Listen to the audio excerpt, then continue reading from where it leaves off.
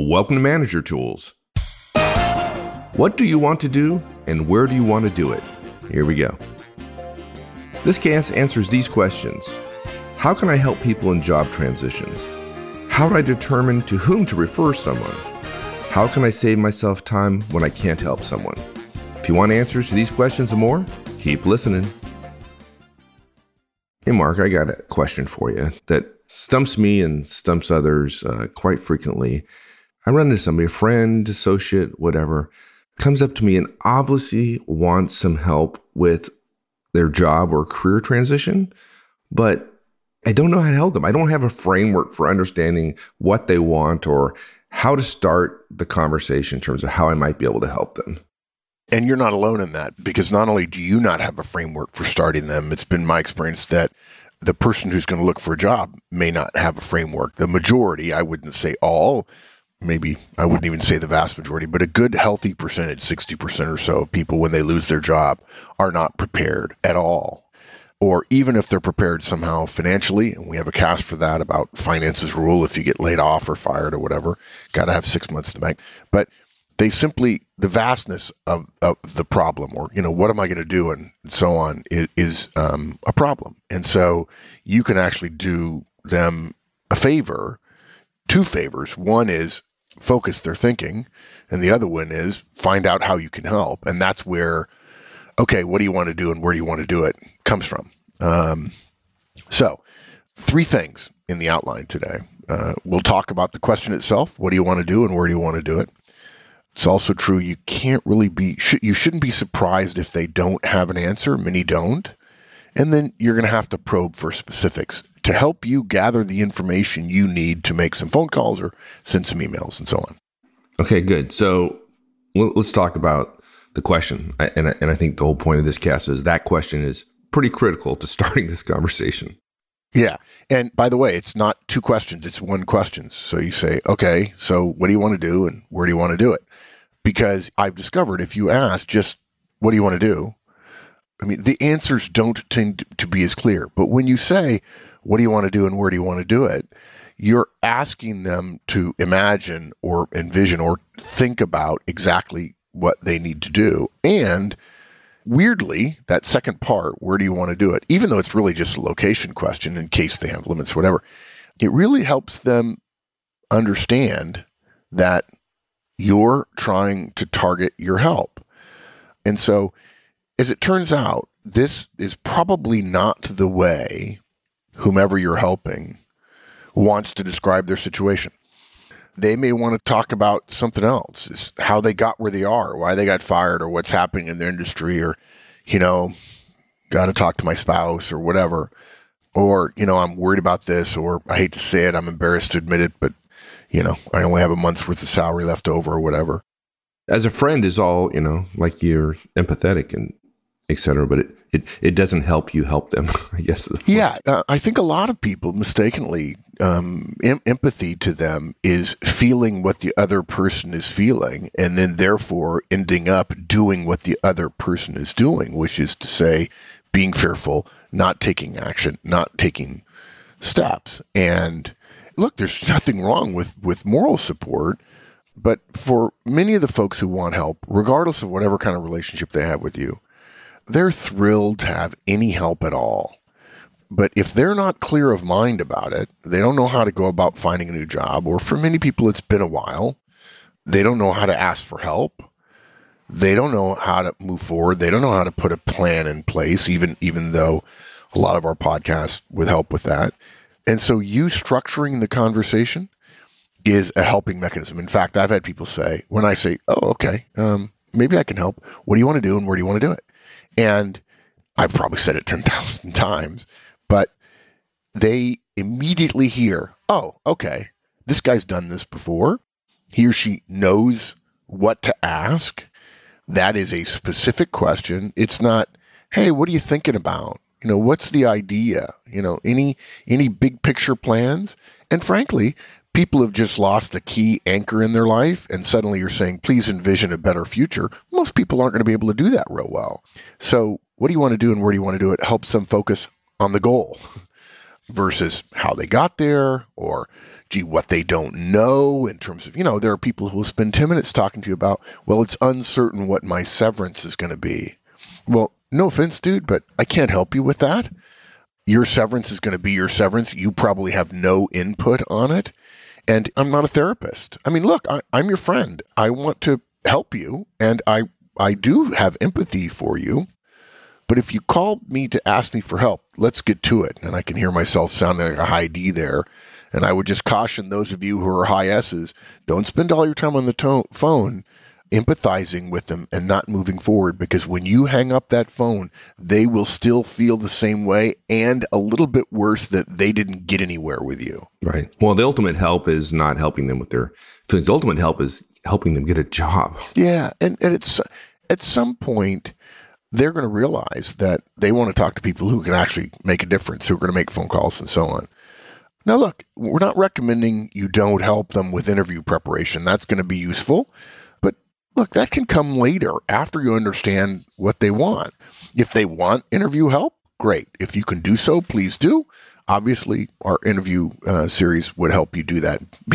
Buy our interview series for them and say, particularly for those of you who used it, I used it and it worked. In terms of the bigger problem, the big fear, the 900-pound gorilla for them, you have to get to know, or you have to help them begin to explain what it is they want. My sense after years and years and years of these conversations is there are too many jobs. There are too many decisions. There are too many new options. Too many potential candidates, people who've been laid off or quit their job or got fired or whatever, think they should just throw the doors wide open to any opportunity. And weirdly, it's been my experience that sort of counterintuitively limits them. They think of all the options, and there are so many, they just see an amorphous blob and they can't pick just one. And if you start with trying to boil the universe, you might as well start reading What Color Is Your Parachute and a whole bunch of other books to understand who you are and what you want, which is a little bit like contemplating your navel. People, they do that. They go, oh gosh, what am I going to do? And oh, well, I could do this or I could do that. And there's no structure to their thinking. They think of all the options. They can't choose. And that weirdly leads to inaction. I've always felt was, to some degree, it's a form of just being overwhelmed. So the question focuses them. It tells them something almost every other, the moment they hear the question, they're going to know that almost every other friend who's competent, practiced in having these kinds of conversation, they're going to want to know the same thing so that those friends can better help them as well. Or even if their other friends don't ask this question, if they call their other friends and the other friend just wants to feel bad and doesn't really know how to help, and the person who's just lost their job or looking for a job says, just to be clear, here's what I want to do, and here's where I want to do it. That also helps the uninitiated friend who doesn't know how to help somebody. And obviously, look, it helps you too. Look, they may want something quite specific in a place where you don't know anybody. I mean, you may still be able to help them. But look, if they want to be a lexicographer in Massachusetts, you might want to say right away that you don't know any lexicographers. You're not at all connected to that industry. And your network's not that strong in Massachusetts. Though, as it turns out, Massachusetts is a good place to be a lexicographer. So you need to know, in the same way that they have this vast unknown, if you don't get it narrowed down, I mean, I could name probably 20 people in my network that there's no way their networks overlap other than if they sat down and went through every person in their network. We've got oil and gas people, and then we've got Greenpeace, and we've got, there's too many ways to slice the thing such that I couldn't work. And if I don't have some sort of focus, Atlanta, okay, I can do something in Atlanta. And the person I know in Atlanta who's well connected knows 50 people in Atlanta, and I only need to know one. So the question actually helps me start searching my network. If there are matches, I can tell them so in the first call. And that's a huge help to somebody who's going, gee, I don't know. I haven't been thinking about shifting jobs. And something else I found, it's true for me and a lot of my friends, if you offer to help somebody on the phone or an email, and you'll say you'll do some looking afterwards, but you don't know where to look necessarily, and you don't know for what, you're a lot less likely to get back to them in a timely way because you feel like there's no there there. There's nothing that you touch the cloud and the cloud moves. You essentially end up with a deliverable you really can't sink your teeth into. That's right. Now, it's a great question for all the reasons that you laid out. Unfortunately, a lot of times they won't have an answer. So, folks, don't be surprised if that's the case, because that's fairly common. Yeah. Many candidates haven't thought that far through in their first round of calls for assistance. And it's normal, guys. It's just normal. Don't think that their lack of a good answer is a reason not to help them. You're actually helping them by causing them to focus. And if they don't have a good answer at all, it's okay to say, look, by the way, this is a question virtually everyone has in their head, because networks in part are locality based and certainly industry and job based. And so the two things we need to know is, what do you want to do and where do you want to do it? So be ready for that going forward. You know, if a friend of mine called me and I asked and I sort of got a vague answer, I would say, dude, just to be clear, if you're going to ask folks who have good networks about help, that's the question. So think about it, and feel free to send me an email and let me know, hey, I've thought about it, and here's what I'm thinking it is. If you want me to help you craft that, if you want me to ask questions, that's fine. I'm not a counselor. I'm more of a job referrer. But anyway, I just had this experience within the last week. Now, folks, Mark and I haven't had this discussion at all. Just interesting. A good friend of mine who I've known forever. He's one of the guys that beat me up on my black belt test many years ago. And he's younger than me. And that's why he could beat me up so bad. I mean, that's the only reason. No, not kidding. Just kidding. But so he's probably in his 40s, just recently went back to school, decided to make a career change, just went back to school and got a degree in mechanical engineering. And of course, you and I are both mechanical engineers by training. So he called me up and I said, oh, okay, well, I know engineers. This is awesome. And I asked him, so where do you want to do this? Part of this question, like where specifically do you want to work? And he was pretty clear. He lives in Virginia Beach and he wants to stay there. He's involved in a relationship, and it's like, oh, I don't know anybody in mechanical engineering in Virginia Beach, which is nice to know. Right. At least I could level some. It's like, oh, dude, know lots of engineers. Virginia Beach, not strong. Now, had we not had the conversation about where he wanted to do it, I would have spent time all over the map looking for folks, and it would have been a complete, utter waste of time. I couldn't have helped him. Yeah, exactly. And look, if they don't have a good answer, your friend did, right? But it may be a reason for you to make a note and call them back in a couple of weeks to see if they're more focused. And that will help you be more focused. And you just can't open up your entire network to someone because, again, it's too vast and it doesn't make sense. It's incredibly inefficient. Yeah, I realized I just opened up my network of 2 million downloads a month for our community for mechanical engineers in Virginia Beach. So maybe it'll work out. Yeah. Who knows? And if you're not familiar with the territory of Virginia, you should look at a map and say, what's the commute from living in Virginia Beach? Where could you work? I would assume that Norfolk? There are a number of places, yeah. Yeah, anyway. And something else, I mentioned, calling back in a couple of weeks. To get a call back that you did not initiate, in other words, you're helping a candidate. You're helping candidate Bob. Bob calls you. You talk to him for a little bit, and you say, okay, what do you want to do and where do you want to do it? Let me narrow my focus a little bit. I don't know. Okay, great. Well, think about that and send me your resume.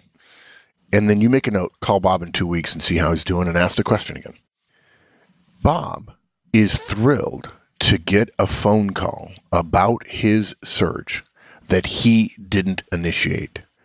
Checking in like this with somebody in a search, you may be thinking, well, he may not have the answer to the question or so on. But it's actually just the opposite. Most of their colleagues and friends will be terrible at helping them. Most won't do a darn thing, or will say, sure, I'll be happy to, and then won't know what to do because the problem's too vast. But you'll actually be helping them by making a call to them because that needful friend is going to narrow their thinking. And they'll feel touched. Oh, there's people out there helping me. God, that's There you good. go. Wow, I didn't call Mark. I didn't call, Mike, but he's calling me back. So he's thinking of me. And that's one of the standards that people want. Are they really doing something? Are they really reaching out? And if they don't have an answer to the question, of course, we can help prepare them for interviews by using an interviewing technique by probing for specifics from them. Yeah. I mean, it'll be rare for someone to have a really crisp answer to the question. Again, they're going to go back to what happened or just say they want basically the same role. And I got to tell you, you shouldn't be embarrassed if somebody says, oh, basically the same thing where I am now. Dude, what you should say is, okay, refresh my memory. What are you doing, for whom, and where? Because depending upon how many people they've called, your assumption may be wrong. Now, if you talked to them 2 weeks ago, that's different. But if you have a doubt in your mind, you might as well go ahead and ask. And so you'll find that they might very well, in a lame attempt to answer the question, give you the least common denominator. And you may have to listen really carefully to say, okay, I need to know more about that because that sounded too easy. You may have to ask them, have you thought this through? Or is that just because that's what you know? Or is that really what you want to do? If it were a good friend of mine, I'd say, look, you just got fired. You sure you want to stay in this industry, in this type of role? My guess is there's 3 or 4 companies, most of them smaller than the one you're in your area. In the industry, they're probably going to know you got fired. Are you sure? It's fine if that's what you want, but don't say it just because it's the easiest thing. It's the most transferability. And if somebody's been in an organization for 10 years in one role or multiple roles, and they have not thought about their career and they don't have good external networking skills and so on, they have lost touch with the market and how jobs change and everything else. Even if they're an interviewer, although it's been my experience, it's surprisingly few people really are good at interviewing. At least if you're an interviewer for your company, that keeps you in touch to some degree with the market. And don't be afraid to ask them to consider the same job in a different industry. Maybe their fate is a result of systemic weakness in their industry, and the idea of the same thing ought to be killed forthwith, right? Like, let's get rid of it. And look, pretty obvious, but when it comes to location, there may be considerations of budget and family. So ask. Don't think it's off limits. Everything in their life has been upended. Say, okay, you're saying Dallas, you're in Dallas. Is that a preference? Is there a restriction? And by restriction, I mean you can't leave Dallas or you can't sell your home because you're underwater. We may have a spouse who's working, and that's okay. But a lot of times people say, oh my gosh, I need my spouse's income. That's true. But when you move, maybe the spouse's job is such that it's highly portable. If you're a call center operator, that job is highly portable. If you're a customer service manager, that job is highly portable. Depending upon the kind of raise the person may get, thanks to what people mistakenly call internal salary compression, you may discover that they can get by for 3 months before this trailing spouse gets a second job. Look, there may be family members with special considerations or an extended family that is an anchor for them in a good way, in a worthy way. So ask those questions. Don't assume. Look, okay, you say you want to stay in operations in Dallas. Why? Family, friends? And how long will you look in Dallas before you consider Chicago or whatever? And then some people say, no, I'm not leaving Dallas, period. I say, okay, I don't have any problem with that answer. I just want to understand why and how strongly they feel about it. We say when we teach how to be interviewed, we say on the location question, it's okay to have a preference. I prefer the Southwest, and I'm open to go anywhere for the right opportunity. Later in your career, you start thinking, I'm not really willing to go anywhere. But of course, all the factors weigh against each other. And somebody who says, I only want to live in Dallas, and they're making $85,000 a year. And then somebody in Tampa, Florida says, we'd actually like to pay you $200,000. Sometimes location changes. And something else I'll just mention in all these questions that involve location and industry. Just because you don't have connections in somebody's location doesn't mean you don't know someone who does have a connection. I find that very often, I think people are essentially exiting the helping process by saying, oh, yeah, sorry, I don't know anybody there. But I've had hundreds of calls in my career that go like this. Hey, Bob, I'm calling on behalf of a friend of mine. My network in Tampa is not that strong, but yours is. You live in Orlando. I know you're down in Tampa all the time. I want to send a guy's resume. Guy's a good guy. I don't call for everybody who calls me, but this is a guy who's our caliber, and he's looking to do X in Tampa. And I would owe you a favor if you would make some phone calls or send some emails and copy me on them. And to be clear, there are other questions that might occur to you, salary requirements and that, but there's really no need to do that now. If you want to, that's fine. I have found that salary is harder than it appears, and generally salary sorts out with role and industry and location and so on. But look, if that's your relationship with somebody you want to ask, go ahead. Heaven forbid, don't make your first question of a person who's asking for help, how much do you need to make? Because now that reminds them of their income insecurity. And they know that that question is a little bit false because there's all kinds of ranges, and if location is in flux, there's a big difference between $85,000 in Dallas and $85,000 in Silicon Valley or New York. But I've just mentioned some other questions to ask, and people have been going, oh, wow, there's a lot of questions. Yeah, there are. And you start with this one and let it flow from there. And if you get a solid answer to this question, what do you want to do and where do you want to do it in your first call, continuing talking to the person, all those things will begin to open up much more easily. So summarizing, what do you want to do and where do you want to do it? It helps you in terms of helping your colleague, and it helps your colleague as well. If you don't ask, your task and their tasks are much harder. Early days in their situation, many people who need our help feel the problem is insurmountable because, again, it's vast and undefined. This question kind of narrows the field. And look, of course, we want you to provide moral support, but moral support doesn't pay people's bills, and people's bills are one of their worries. So get to the bottom line, and that's what do you want to do and where do you want to do it? Okay, my friend. Thank you much. Thanks, partner. Thanks, everyone. That's it. We'll see you next week. Have a great one.